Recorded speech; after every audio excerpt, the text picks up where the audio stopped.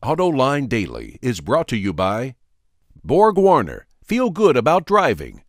Bridgestone, your journey, our passion. Dow Automotive Systems, improving durability and increasing design flexibility with Betamate structural adhesives at dowbetamate.com. And by the 2013 Hyundai Sonata. Learn more at HyundaiSonata.com.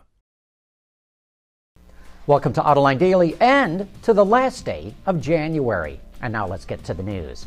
Fiat reported its 2012 financial earnings, and the results look pretty good as long as you include Chrysler. The Fiat Group's total vehicle sales came to 4.2 million units. That's up by 1 million compared to the year before. And that pushed revenues to about $109 billion, up nearly $32 billion, and it reported a net profit of $1.8 billion. But that profit was down by about $312 million from the prior period. And if you take the Chrysler numbers off the bottom line, the Fiat Group actually lost $1.3 billion. Speaking of that Chrysler profit, that's going to result in Chrysler's UAW employees getting bonus checks of $2,250. The group also released its new product plan for North America, which includes a dozen more new or refreshed vehicles than originally set out in its 2009 product plan. The total now comes to 47 new models over the next 4 years. It includes 4 Fiats and 2 Alfa Romeos set to debut in 2015. And here we get a look at one of those 47 new models, the Mopar 2013 Dodge Dart, which will be shown at next week's Chicago Auto Show. This Dart gets the turbocharged 1.4-liter engine with tuned exhaust, an upgraded suspension and brake kit, and a Mopar-inspired interior. They're only going to make 500 of them starting this spring. Automakers are having a tough time selling electric vehicles, but that's not stopping California. It is not backing off its zero emissions mandate. The number of EVs automakers must build depends on how many cars they sell in the state. In the first few years, automakers will receive credits to meet the requirements before they gradually get stricter. However, the state was forced to back off its mandate twice in the past, and I think there's a good chance it will come up short again. But California says over 15% of the cars on its roads will be zero-emission or plug-in hybrids by 2025, and that a third of them will be fuel cell or pure battery electrics. Speaking of battery electric hybrids, yesterday we reported that Fisker is desperately trying to find a deep pocket partner, and now it looks like the company might have one. Chinese company Wansheng, which just bought Fisker's battery supplier, A123 Systems, wants to help the luxury EV builder.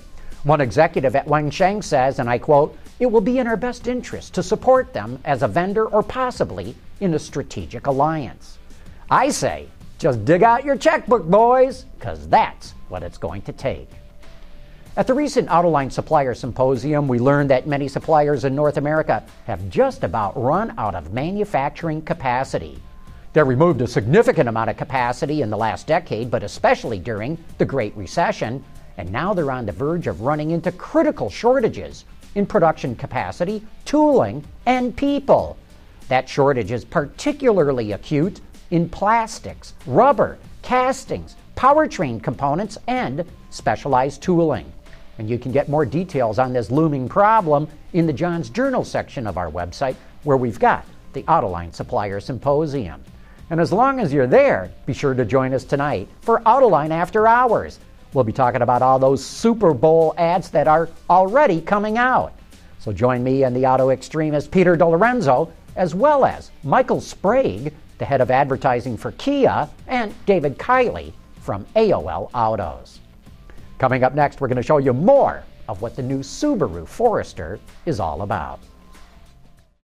Dow Automotive Systems, driving solutions in automotive, commercial transportation, and aftermarket with innovative products like Betamate structural adhesives. Lighter, stronger, safer. DowBetamate.com. The Subaru Forester first appeared in 1997. They redesigned it in 2003, and now for 2014, we've got the third generation. They've put a lot into this vehicle because the Forester is one of the most important cars in Subaru's lineup. The first thing you'll notice about the new Forester is that they changed the styling from the previous version. In fact, better styling is one of the key attributes that Subaru worked on with the new model, and there are two distinctive front ends available. The one with what looks like air intakes on each end of the front bumper is for the turbo model. I liked it so much, I think they ought to make it standard.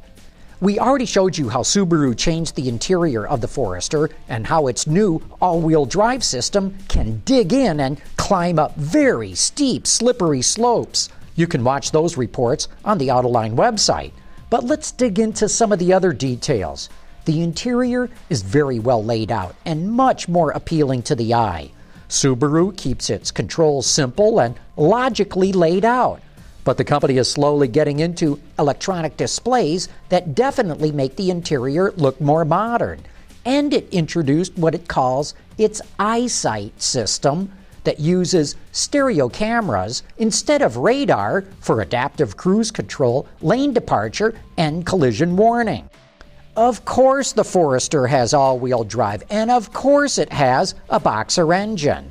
The base 2.5-liter engine is mated to a 6-speed manual rated at 24 miles per gallon combined, or a CVT, which is rated at 27. But in real-world driving, I got 32. The turbo is a 2-liter engine that only comes with a CVT, and it's rated at 25 miles per gallon combined, but I got around 29 in some pretty spirited driving. Pricing starts at just under $23,000, including destination, for a base 2.5-liter model. Most Foresters will go out the door closer to $26,000, but if you want to load it up, it'll come to nearly $34,000. Subaru is really on a roll right now. Sales last year in the American market hit over 336,000 units. That's almost twice as much as only 5 to 6 years ago. And it's vehicles like this that's going to help them keep the momentum rolling. And I'll be showing you some of my driving impressions of that Forester coming up in a new segment soon. Anyway, that wraps up today's show. Thanks for watching. We'll see you tomorrow.